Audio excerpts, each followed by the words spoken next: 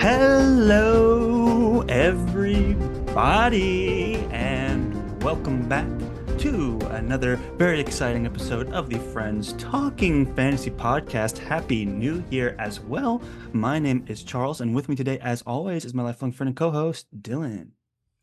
I'm ready to talk some fantasy with my friend Charles for another year, at least. At least one more year, guys. No Let's promises do it. beyond that, but I mean, who can promise beyond that? That's already a pretty yes. big promise, a full year. It's January after all. And our first episode back from our little end of the year, beginning of the year break. And, we're in the process of finishing the Powder Mage trilogy. So while we are busy doing that, we have a new book to discuss today. This is one that I decided to pick up during our little holiday break. It was a book that I had bought forever ago and has just been tantalizing me from the bookshelf for all this time. This beautiful, brightly colored copy of The City We Became, a novel by N.K. Jemisin, book one of what I believe is called The Great Cities duology. So, The City We Became. Wow. A duology. And I know you've been enjoying this book, Charles, because you didn't even show up to the FTF holiday party. I know you were too busy, too engrossed. I don't think I was invited to the FTF holiday party. This is the first time I'm hearing about it. It must have got lost in the mail. But oh, I see. Yeah, you were super engrossed in The City We Became, and I haven't read the book, but I'm not surprised that you had a great time with it because it's by three-time Hugo Award-winning author N.K. Jemisin, who I've read her entire Broken Earth trilogy, and you read the fifth season. Was that this last year? Who can even tell at this point? But Charles, rather than continuing with her Hugo Award-winning series that has, every single book being a Hugo Award winner, you decided to take a different route, and you took that route all the way into The City We Became. That is well said, Dylan. It's interesting. I had read the fifth season, like you said, on the show. We discussed it. And instead of picking up the other two, there's a reason I jumped into The City We Became. But before I say that, I just want to correct the record. She is a four-time Hugo Award winner, but she is famous for sweeping the Hugos for 3 consecutive years for her Broken Earth trilogy. So, what was the fourth one? The fourth Hugo was for Best Novelette in 2020 for Emergency Skin. That was interesting. Also around the same time that she released this book. I believe The City We Became was a Goodreads Choice Award nominee for Best Fantasy. And not quite the same thing as winning a Hugo, but still a pretty distinguished award, of course. It did not win, but there's a reason I read this one, because I was visiting family in Queens. And so I was like, I'm going to be in the city. I'm going to be in Queens for like 5 days, 6 days. Queens isn't the city, Charles. You've been living out of New York too long. 5 boroughs. It's one of the boroughs. It's one of the boroughs. But if you're saying the city, I mean, you're talking. I mean, I was in Manhattan and Brooklyn and everywhere else. We were staying in Queens, which, if you were to read this book, Dylan, you would know it is part of the city. I have definitive proof right here. You're saying 4-time Hugo Award winning N.K. Jemisin is wrong, then if that's where you're going. And so I'd tread carefully with that position there. But right. Yes, I was in one of the boroughs of New York City, and I was like, this is a great way to get me in the mood of New York. And it was a very strategic pick on my part. It ended up really kind of setting the scene for my whole trip, which I greatly appreciated, because this is a story firmly rooted in New York, and there's, New York isms all over the place. But before I get too far into that, why don't I start with a little back of the book, or I guess inside cover, because it's one of those fancy ones that just has a bunch of praise for N.K. Jemisin.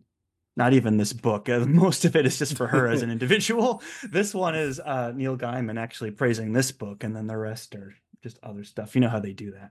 But I'll just dive into the back of the insert here. So, in Manhattan, a young grad student gets off the train and realizes he doesn't remember who he is, where he's from, or even his own name. But he can sense the beating heart of the city, see its history, and feel its power. In the Bronx, a Lenape gallery director discovers strange graffiti scattered throughout the city, so beautiful and powerful, it's as if the paint is literally calling to her. In Brooklyn, a politician and mother finds she can hear the songs of her city pulsing to the beat of her Louboutin heels. And they're not the only ones. Every great city has a soul. Some are ancient as myths, and others are as new and destructive as children. New York City, she's got six. And that is The City We Ooh, Became by N.K. Jemisin. wow. Yep. So I didn't hear anything about Queens specifically in there, but There I is will a say it character sounds who very her interesting. name's Padmini, and And she is the avatar for Queens. And that leads me into how this magic system works. They call it urban fantasy. I would call it more like a action sci-fi book.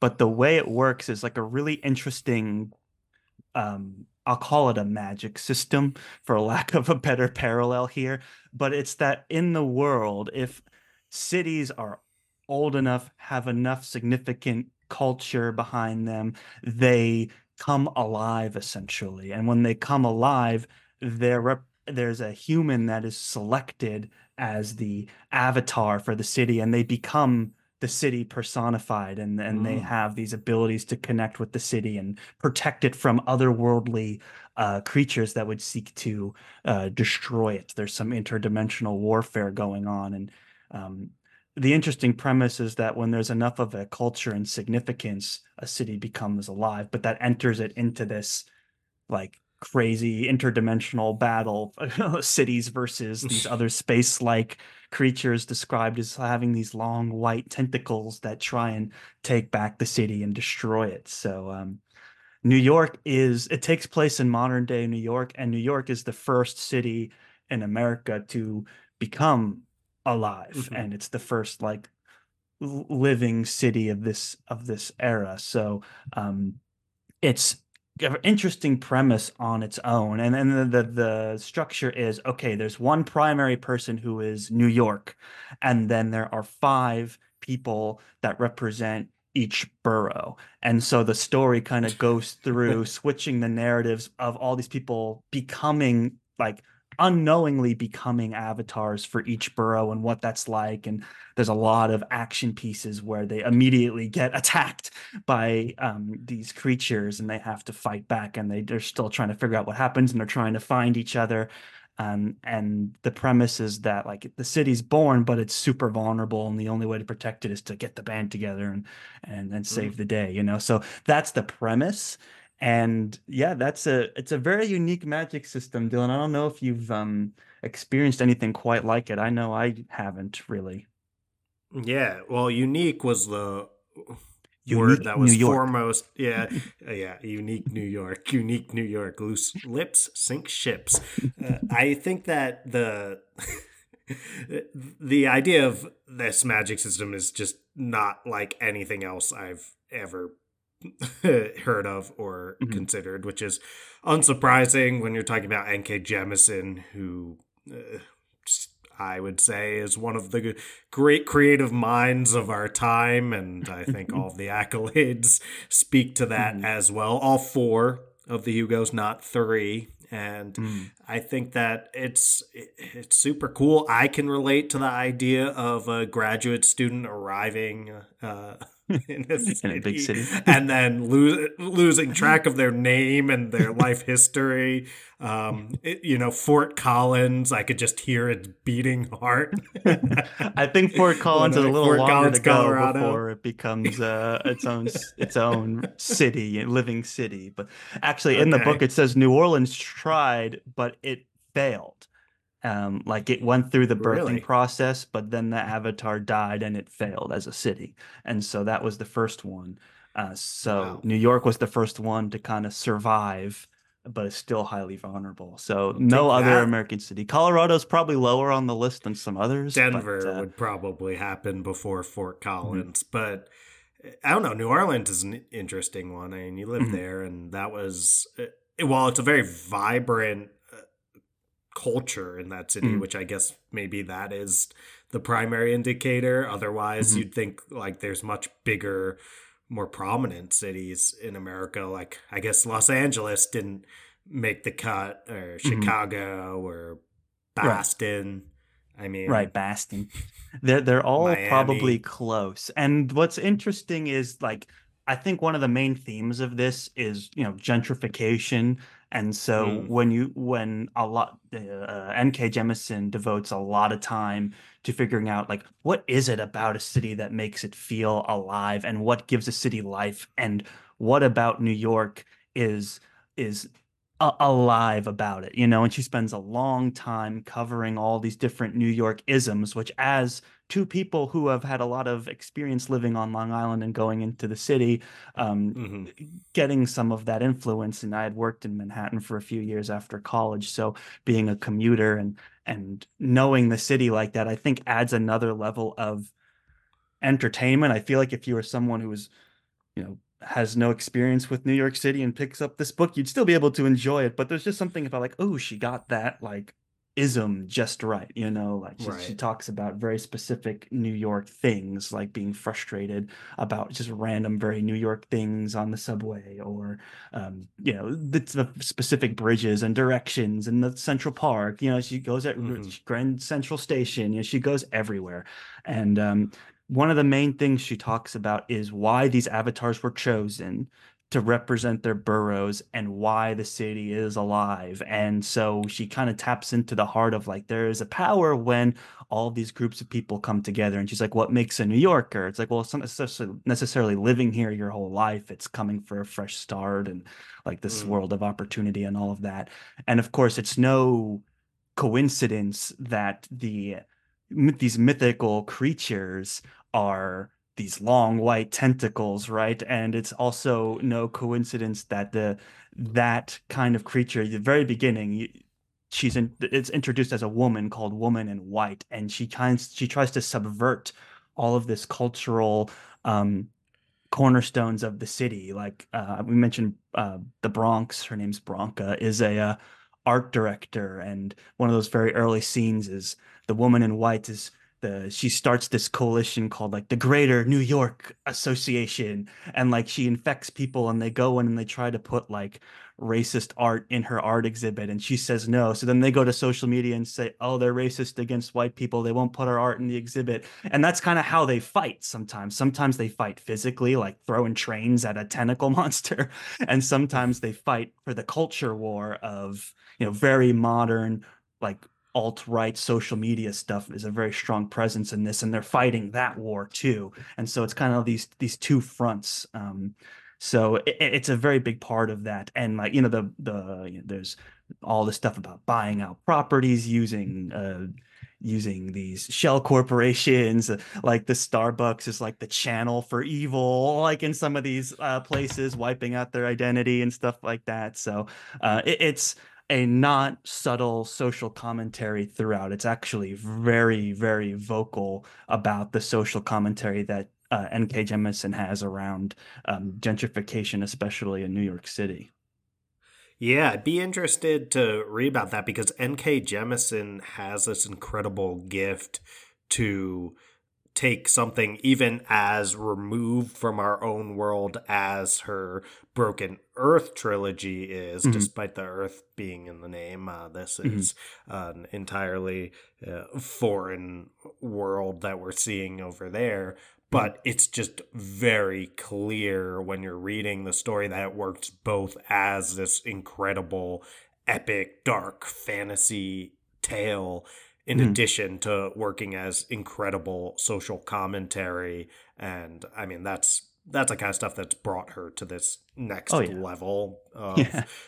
yeah, in terms of the awards, in terms of her recognition, all of that kind of stuff, where she's gonna write just as entertaining, just as exciting moments as any fantasy, or in this case sci-fi story, is going Mhm. to have, but also she's got so many deep insightful things to say. And I'm curious then, okay, now she's actually got the playground of the world as it Right. is, taking place in modern day New York. How can she take that and maybe that removes some of the, I guess, distorted, like we talk about like the black mirror concept, right? Like holding up Mm, a distorted mirror up to society and making it unfamiliar in order to like have us better recognize what's going on with our world than we could if when we're like in the middle of it with our own like biased perspectives and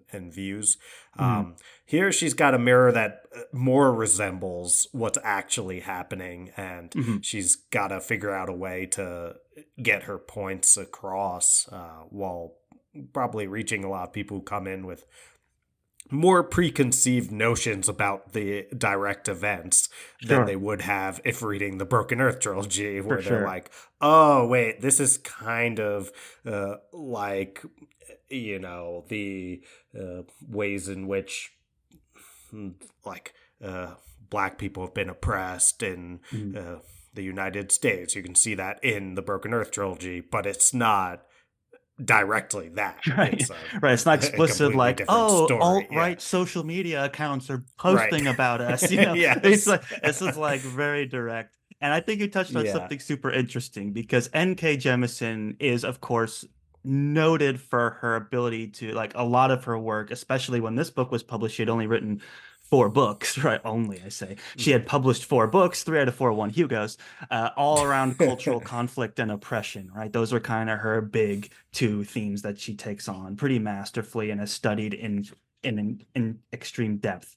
And it's interesting that this is the first book she writes after her Hugo Sweeping Broken Earth trilogy. And she even says in the acknowledgments of this book, it's been a surprise to me, and perhaps it shouldn't have been, that writing a story set in a real place, even a place that I know well, has required more research than all the other fantasy novels I've written combined. Mhm. And I think that's because she's really trying to embody the spirit of New York in order to make these big themes hit close to home. I think the other thing that's interesting you'll note is that her last 3 books all won Hugos, and this one did not. And you'll also note that her Goodreads rating on this book is significantly lower, still very high, but significantly lower than her other books as well. And, this isn't the book that normally would win a Hugo, and not because of its ability. I think N.K. Jemisin brings just as much talent and voice and thematic development to this book as she does to any of the one book I read, the 5th season in the Broken Earth trilogy. But this book is just much more fun. It's much more Hmm. action focused. A lot of the book is just action set pieces. And then, of course, she's the like symbolism is very in your face and very direct unintentionally, I think. And that brings me to the other like really interesting thing I wanted to talk about in this book, because a lot of the criticism that I see for this book, and I say criticism because it's, a Goodreads Choice nominee and it's still very highly rated. It's just compared to when you sweep the Hugos, this is the Yeah. criticism that you get. They say that, oh, like, like all her cast is outrageously diverse. Like you have a 60-year-old gay Native American as one of your avatars, and then the other one is a gay black guy, and the other one is a black woman who was a rapper in her past life and is now a politician, and oh, the evil person is called Woman in White, and they have alt-right accounts, and I guess the lack of subtlety is what's commonly pulled into question for her, and I will admit that as I was reading it, that was like an initial gut reaction that I had too of like, wow, she's just really hamming it up and like really venting some stuff like by just going all out attack mode. And then as you read it more and more, you start to realize the underlying use of the genre that she's in. And you'll see in a lot of reviews, and even Neil Gaiman's cover blurb will say contains Lovecraftian elements. This is a Lovecraftian story. It's like H.P. Lovecraft, the famous sci-fi author. And even throughout this book, Lovecraft comes up quite a bit. And what's interesting about that to me is like there's a love for the genre, but she's very critical of Lovecraft. And even in the story, like the characters talk about him and they're like, but wasn't he like a xenophobe and just wanted an all-white Yeah. America and all his books were all super white and this and that. Um, and like, yes, that's true. And when I read this, I'm like, here's what she's doing. She's taking Lovecraft, who wrote like this very monogamous, cultureless sci-fi stuff that was, beloved by people, whatever, but it's a popular genre. And here she is, and she's eliciting the same reaction on the other side. I think the thinly veiled symbolism is on purpose and is in your face on purpose because she's like, hey, this is what it's like to be on the receiving end, and here it is in full force. Like here's an ultra diverse, both in like uh gender and sexual orientation and race and all this other stuff, like as diverse as you could possibly create, and it's going to be in your face. And it won me over pretty quickly after that. Once you start reading the Lovecraftian criticisms in the book, you're like, oh, I see exactly what she's doing. She's presenting the other, she's fighting back, which is exactly what New York City is doing, fighting back against the monsters. So to me, it was a really clever use of the genre and a really creative way to take an author who maybe you like the stories, or you're influenced by the author, but their personal lives and beliefs were like super not okay. And especially when you're an author who devotes their time to talking about cultural identity and oppression, like that can be a hard line to balance. Like, how do you be influenced by and also heavily criticize someone? And I think she tackled it very well. And I think she elicited these responses that ultimately are what she's trying to do when you talk about like cultural not necessarily cultural conflict, I guess you could say. It's the conflict that comes up from being put in that position where you're reading it. And so I was very, to me, that was the most interesting part about the story beyond all the beautiful New York isms that I was able to appreciate. Yeah, that makes total sense. And I think it's also the idea that creating a diverse cast to represent one of the most diverse Right, of cities in the world, course. right? This is New York City we're talking about. And I think that, like, if you're creating these avatars of particular areas, like they're Mhm. not all just going to be like me yelling about how my bagel doesn't have enough cream cheese on it. As that's why they left the avatar of Long Island off. It's like, oh, it's Or it's they didn't Dylan, make the it's Dylan avatar of Marsh, Brooklyn like the Larry David or right, something. right. It's Dylan Marsh, the avatar of Long Island. It's like we're keeping it to the You think boroughs a Long bit, just Island got like an I'm avatar? No way. no, I'm saying they didn't. It would be, Yeah, but it would be me yelling about my bagel not having enough cream cheese on it, and exactly. it's Exactly. like, and where's the coffee? I've been waiting for the coffee for so long, but Right, right. unfortunately, that didn't happen. But I mean, we're talking New York City, one of the most diverse cities that you'll find, and it's sensible to have a diverse cast. And you love a diverse cast. It's just do you want to be beaten over the head with certain messages? And Hmm. sometimes it's like, I mean, I didn't read the book, so I don't know exactly how it was executed, but it's N.K. Jemisin. So I think you're probably right. If there were times in which you're being beaten over the head with it, it's because N.K. Jemisin wanted to beat you over the head with Yeah, it, because exactly. she's capable of incredible subtlety, as we saw in the fifth season, and you see in the later books, but she's also like extremely outspoken in her beliefs. And if she Hmm. wants to get her point across, and she wants to make sure like, no, there's no misunderstanding where I'm coming from right Right, now, then right, she's going to do that too, and I expect do it to great effect. right. Exactly. And that's exactly what she does here. It's supposed to be in your face. It's supposed to be eliciting that kind of response, that knee-jerk response of like, whoa, she's really hard correcting. But what's good about it is it's at the very first, but take all the cultural themes and all the New Yorkisms, it's all in there. But the number one thing that it is, and the number one focus that I believe N.K. Jemisin had, was to have fun and write something exciting in your face and entertaining.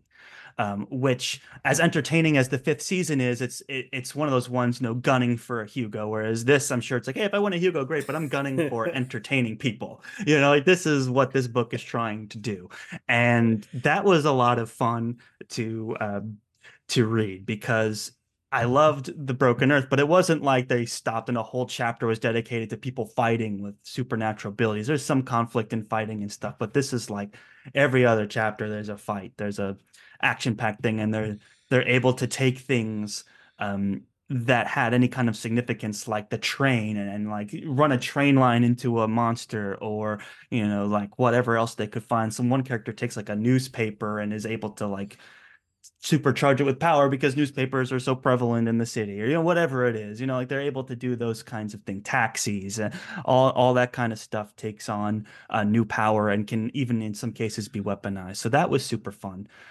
There's also a lot of really random you can tell she's having fun because she's quoting a lot of different like classic literature authors in her dialogue, and it's really random. And I had this weird moment that I couldn't. I was so like surprised that I caught this reference, and I had no one to share it with. But as you know, it is the holiday season, and literally the book right before I read The City We Became, I like to read A Christmas Carol by Charles Dickens. Right, it's only 80 pages. It's very short. It's a story I love. I read it every year, and so I read that, and then immediately started reading The City We Became. And there's a quote from Christmas Carol that is directly quoted in here, and I'm like, what the heck? Am I the only person that read these two books back to back and caught the quote? And I was like, who can I tell about this? Nobody. So I guess it's a good thing that we You have the can tell an show and maybe some. entire audience of Yeah. podcast. I was like, thank You're goodness I doing it have an right now. audience that might appreciate it, because there's a short quote in Christmas Carol where Scrooge sees his first ghost, right? And the ghost is like, why do you doubt your senses? And he goes, because little things can affect them. A slight disorder of the stomach makes them cheat. You may be an undigested bit of beef, a blot of mustard, a crumb of cheese, a fragment of an underdone potato. There's more of gravy than of grave about you, whatever you are. That's the quote, Mm. right? And so there's this scene where one of the avatars is like fleeing a monster, and she doesn't quite understand what she's seeing, and it's just like she has been sure until this moment that this was an optical illusion, a reflection off one of the back seat windows, combined with passing shifts of sunlight, or a weird daydream. She did have corned beef hash for breakfast. Maybe the mirror stuff is undigested beef or underdone potato. And I read that, I was like, Oh. what the heck? Is this like the most subtle, obscure reference on the planet that only reading the two books back to back you're able to catch? And then I kind of was reading it more carefully, and there's a few other references that sound like they're quotes from other books, Mm. but I didn't pull any for the episode. But that one, I was like, oh my God, I read that. I was like, who do I tell? Who do I tell? I guess I'll just sit with this by myself until I You, can share it. Like how obscure is that? Like that's clearly a deliberate connection, right? I mean that can't be mistaken as like parallel thought, because it's clearly a undigested beef, underdone potato. Those are the exact phrases in Christmas Carol. I mean, there's no I mean, confusing it's that. either, well, if you say there's other references to quotes from classic literature, Mm, then I'd say it's pretty hard to believe that this was coincidence. If it was the only one, I'd say like maybe she just read the Christmas Carol and like it was just like right? in her head and she didn't think but yeah, I'm probably not giving enough credit to four-time Hugo Award winning and Genius Grant Right. recipient N.K. Right. Jemisin. So I'll say Right. probably you're onto something there, Charles, and I'm Right. glad that you have this platform, if Oh, for it's nothing such else, catharsis, to because you yeah. don't know the world of frustration I was in when I discovered it, and I was like, I can't explain this to anyone without going into way too much detail. But But that's a there you relief. did. There I did, and I did it. I was like, I You have were to, because this was just too shocking to me. It's the most obscure reference I think I've ever noticed in my career, because I read them back to back. Who else has read these two books back to back? Probably nobody. So that was my little contribution there. But yeah, to bring it all home, I would easily recommend this to anyone who has a connection to New York City, just because it's a fun read and set in New York, and you'll get to appreciate New York City in that way. fans of N.K. Jemisin's work obviously will feel at home with this one. Neil Gaiman gave it a huge glowing endorsement as well. And I don't know, I just find it super interesting. Anyone who's interested in the themes that N.K. Jemisin like boldly and masterfully takes on around again around cultural conflict or oppression, it should read this as well because I think there's more going on here than a lot of critics have um, dove into and expressed. So I'm curious to see what other people think. I think the way she's purposefully, subtly quoting authors, and she's both influenced by and fighting against Lovecraft and all these other kind of old A sci-fi tonal retort. authors. I almost was going to say tonal retort, but I don't Yeah. know if it is tonally a retort as much as it is like that guy is a racist and I'm gonna shove it back in his face, by writing his kind of story just as good, but with my characters and my themes fighting against him. So it's kind of interesting that you can pull that influence and also pull that conflict. But tonal A retort, love I'm letter still and trying to breakup figure out letter what to that, yeah. a love letter and breakup There, letter to Lovecraftian literature. yeah, that's more probably accurate. That's Yeah. probably more Uh, accurate. That's a right. love Well, for letter and those breakup. who don't have all the context, so we quote it from time to time. That is what R.F. Kuang called Babel in reference to. So she called it a tonal retort to Jonathan Strange and Mr. Norrell, Mhm. and then she also called it her breakup letter, yeah, like love letter and breakup letter to Oxford, where Mhm. she got, I think it was a master's that she got. It's hard to keep track of all of R.F. Kwong's Her graduate accolades and degrees at this accomplishments. point, Yeah. but I think she got a master's over at Oxford, and she, yeah, called Babel was very critical of like imperialism in like academic institutions, especially those we consider like highly uh, prestigious academic Right. And there institutions. So, is something to that, right? Which I also think N.K. Jemison's coming from, where it's like, hey, this is the world we were kind of that we live in. And it's like, yeah, what am I going to do? Not get a master's at Oxford, but also I have mhm, significant problems with the legacy of Oxford and it's like, yeah, what it means to my cultural identity at the same time. That's a very conflicting experience to have. And so, yeah, it's in those ways, it's very similar. I think the main reason I would want to read Babel is to fully understand what a tonal retort means, because I've read Jonathan Strange and Mr. Norrell, and I don't quite know what a tonal retort well, is. I like the Charles. phrase, but one day I'll get there. Well, I'll that's why read I it. have to read Jonathan Strange and Mr. Norrell. Because right now, Charles, I've got the retort, you've got the I know. original. We still don't truly understand the phrase, and we I use it know. constantly. So We use it's, it constantly. yeah, And the love and breakup letter to it's definitely a love and breakup letter to Lovecraftian literature for sure. yeah. That I think Was could there get that the much FTF love in it? blurb.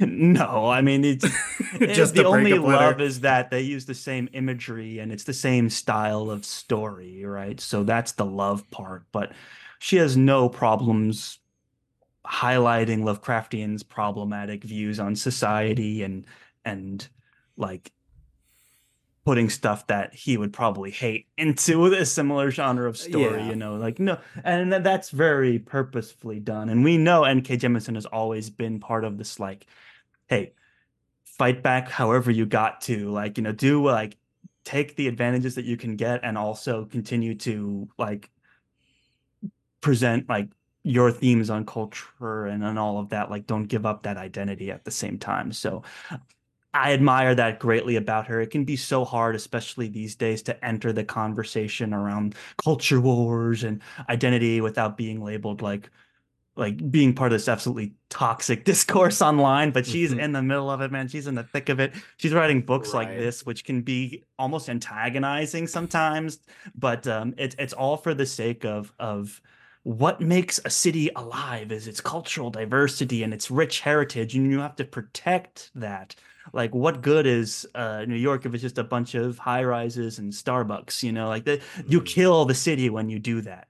And that's the whole point of this story, right? It's like you can call a place New York City, but you can kill any hope it had of living just as easily, um, and then having it be a living city. So I think that's mm. the really interesting point that comes across in the city we became. And I have started the second book, The Ah. World We Make.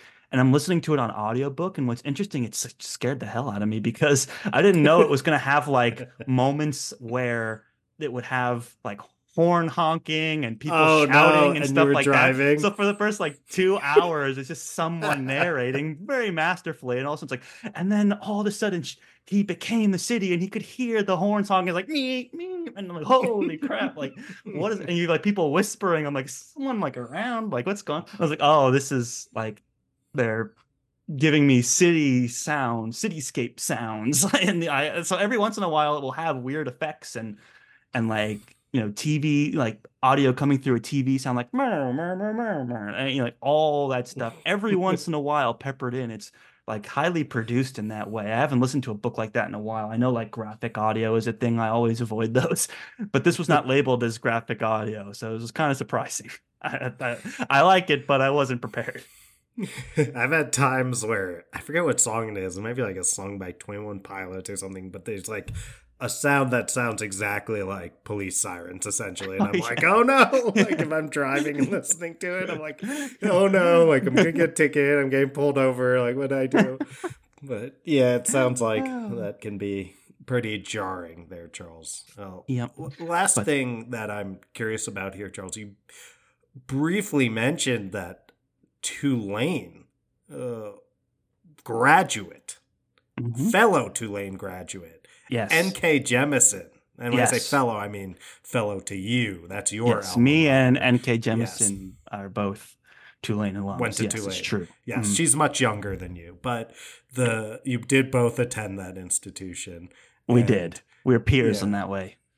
yeah, and she disparaged the city of New Orleans by saying that New Orleans was unable to That's an become a interesting one living city. because the What do way it's you what do you think happened there? described, and it's not a spoiler to say this, is that she does acknowledge that New Orleans is a city rich in culture Yeah. and rich in identity, and it's older than the United States. So giving it the first chance to come alive is, to me, considered respect and honor to the city, right? She's like, Ah. hey, New Orleans had a shot, but then it's like, oh, the Avatar was kind of neglected, and then it got caught in all this crazy politics and stuff, and then it Hmm. it, it had this like I would compare it to a stillbirth, if you will. And that's just more of a commentary on the things that happened around Hurricane Katrina and the way the government so failed the city and the way the city has fallen into like corruption and like no long-term planning whatsoever, and its culture is just too volatile.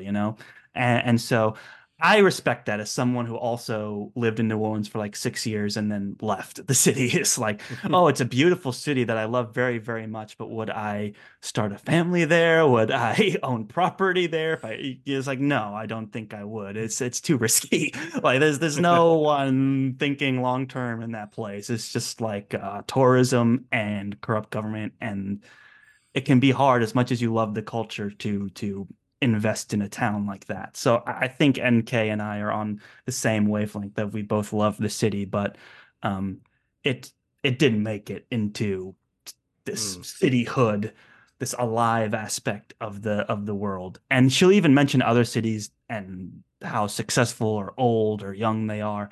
It's no spoiler to say that the second youngest city is Sao Paulo in Brazil because it's the youngest city helps the newest, like the newest city gets helped by the most Oh, youngest to like survive the gotcha.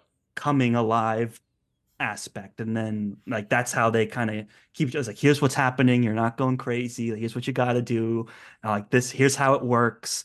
So Sao Paulo is a very present character in the story. So it's interesting in that way. But yeah, it's a really interesting way to take on just politics and um, I'm trying, what's the word for it? I already said it. Where the gentrification, it's literally that. Where it's like gentrification is literally killing a city. A way to take those Mm, fantasy elements and bring them alive. Like what if by gentrifying a city or a borough, you could kill that borough? Like yeah. because like I mentioned, the war is fought on two fronts, right? There's literally throwing crap at each other and punching and kicking each other, and then there's like going on to social media, running for elections, buying property, that kind of stuff is also how they fight the war. So it was a really one of the more interesting cultural Mm. appropriation or which is weaponized in this quite literally, and Would- gentrification that is weaponized quite literally in this to kill a living city.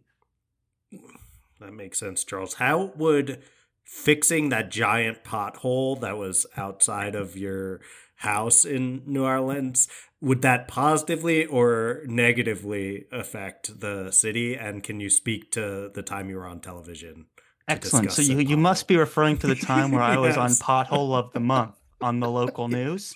Yes. I did have a That is wonderful exactly pothole in what I'm front of my referring apartment. to. I could have been the avatar of New Orleans. I think that people would have been very surprised by that. They're like, "Who's this white guy? Is the avatar of New Orleans?" But it's like, hey, I had the pothole of the month. Okay, so that's power right there. Um, Yeah. it's interesting because they talk about how certain things, just by nature of being so integral to the city, become a part of it. And I think for sure potholes could definitely be a device that could be used by the Avatar of New Orleans to as a either fighting back or something like that. But maybe like the lack of supporting the infrastructure could also kill them. So I guess it depends. NK Jemison's the master. I'll leave it to her. I could see it going either way. I guess it just depends on what statement you're trying to make about the state of the city. It's like, are we prideful in Mhm. that we are scrappy and we deal with what we got? Here's a pothole to the face. Or is it like, oh no, no one's repairing our roads. My circulation is getting cut off. I'm gonna die. Which is it gonna be? And it Hard sounds to like N.K. say. Jemisin by killing her New Orleans avatar kind of made that statement already. But yeah, that's a good question, Dylan. I don't know. We'll have to ask N.K. Jemisin one day, and then Yeah, I'll well, attach my clip of being on the pothole of the month on the local news, just so she knows I'm for real. yeah, I remember. I think I found the clip, like in the immediate aftermath of that, but then not long after that, the clip was nowhere to be found. So if I anyone know, can right? find the They didn't clip archive of, it. Like, what's going yeah, I on? know it's sad. It's lost to time. I was just in And my house. I was in my pajamas or weren't you something in your? even, and Yeah, I was trying to I was remember, in, like in a I was bathrobe or in your I was in like a pajamas or hoodie and something. sweats, and some dude Okay. knocks on my door and I open it and he's like, "Hi, we're so and so, a pothole of the month. Like, we noticed this big pothole in front of your house." I'm like, "Yeah, it's a pain in the ass." It's right in front of my driveway. It's been there since I moved in like a year and a half ago. And yeah, they filmed it and moved on. So yeah, great Wasn't segment, great city. Yeah, wasn't there also a big pothole outside of, like, on the road at one point when I'd go down to your house that you grew up in? Wasn't there a pothole for a while there too? Like a There may have been pretty on Long bad one? Island. There may have Yeah. been. I remember when we were driving together and you did get a flat tire. I remember that day. Yes. Um, and that was on my street, so I guess Yeah. there was. I don't really remember. But Those yeah, potholes potholes have seem to plagued follow you me around. my whole career. But I live in Atlanta now. There's not too many potholes actually. I will say the roads here are good, but it is a very car dependent city, which I think if N.K. Jemisin were to write about it, that would be a detriment. But Yeah. No at offense to least with Atlanta, with but I come feel cars like, dependency comes good roads at least. sure. No offense to Atlanta, but I feel like if culture is one of the, like, a vibrant, like, culture, like idiosyncratic to that particular place, is a prerequisite. Atlanta might not be among the first to become alive. I feel like it's mostly transplants, like, and they haven't really found themselves. They do have that aquarium, but we're still waiting. They'll probably beat out Fort Collins, Colorado, but maybe not by that much. Yeah, I mean, I think yeah, that's true. There's not a lot of rich cultural difference, and we're a relatively new city for the United States. Also, like we're comparative to so many other Yeah. of the big cities. We're one of the younger ones anyway, so we've got a long ways to go. But I think it's almost too late for us. We're too separated and by roads, and it's just like, what culture do we have? We've got the Mm. airport. Well, like that's it. Um, Your strip culture clubs, is like getting people out of there and to other places that do have culture. yes, yes. Hey, Sorry, promising Atlanta. place for a career, like Yeah. good opportunities, but that does not necessarily make culture. And yeah, I'd be curious to have N.K. Jemisin kind of profile the The potential cities. avatar for Atlanta and why it wouldn't necessarily make it ascend to a live status. But that's just to speak highly to this magic system that she's created and just how fun it is to try and like give personification to your own city and why it wouldn't succeed in this and that. Like she's these very loosely constructed rules of this, I would say, soft magic system create a lot of interesting thought, and they all relate to our lives personally too, because these are real places that we, as Americans anyway, and especially us as people from the Northeast, can really closely relate to. So, um, she takes a few shots at Long Island, which I'll let slide. But Really? yeah, it's just being Nice. like, okay, that's obviously not the city, or like, or God forbid, Long Island, like they'll, it's almost like Jersey jokes, but Long Island Yeah. instead. And I'm like, come on, guys, like, if you're not Jersey, let's be real here. It's a little more love to Jersey also than I would expect from like Really? not a ton of love, but Is definitely more love than I would expect.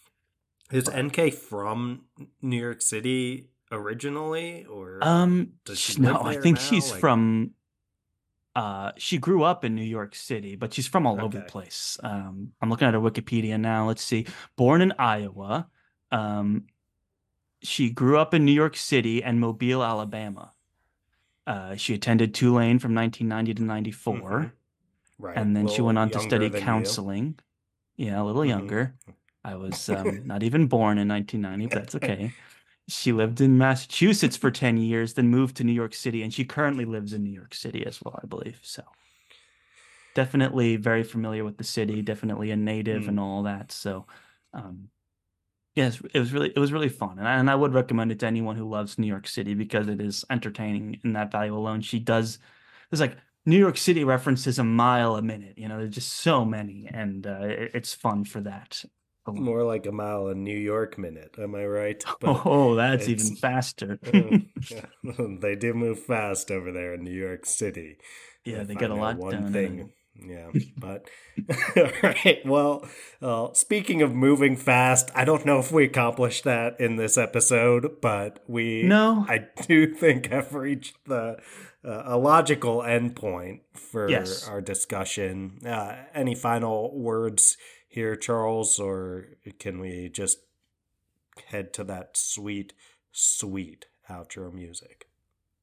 No, I think we're all set. Highly recommend, if it sounds remotely interesting, check it out. NK Jemisin, you can't go wrong.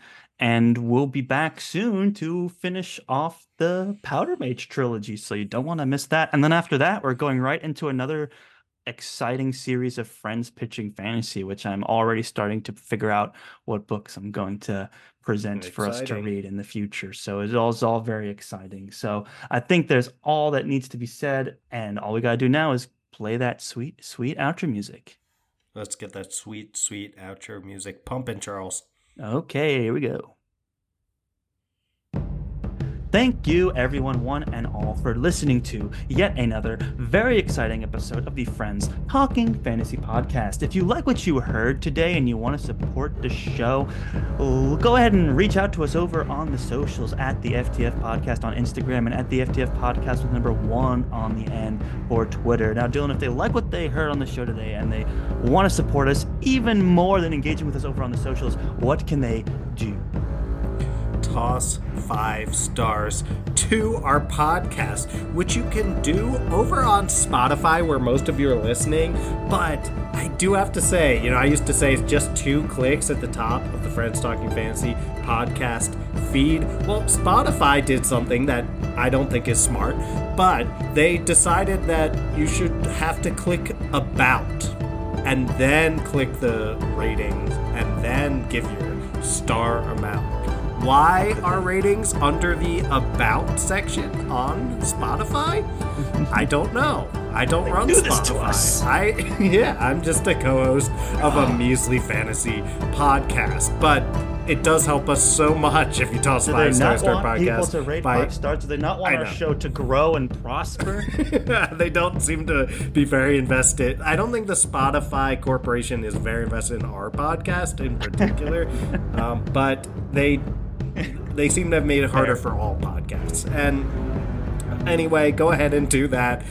We love when you do that, but we also love when you rate and review on Apple Podcasts. A little more intuitive over there, and you can write stuff and just say nice things, because that always puts a smile on my face and presumably on Charles's face as well. But just listening is more than enough. Thank you so much for doing that. Well said, Dylan. Just listening, more than enough. Thank you all so much for making it all the way to the end. Thank you, thank you, thank you. We greatly appreciate you guys. And Happy New Year. And as always, go forth and conquer, friends.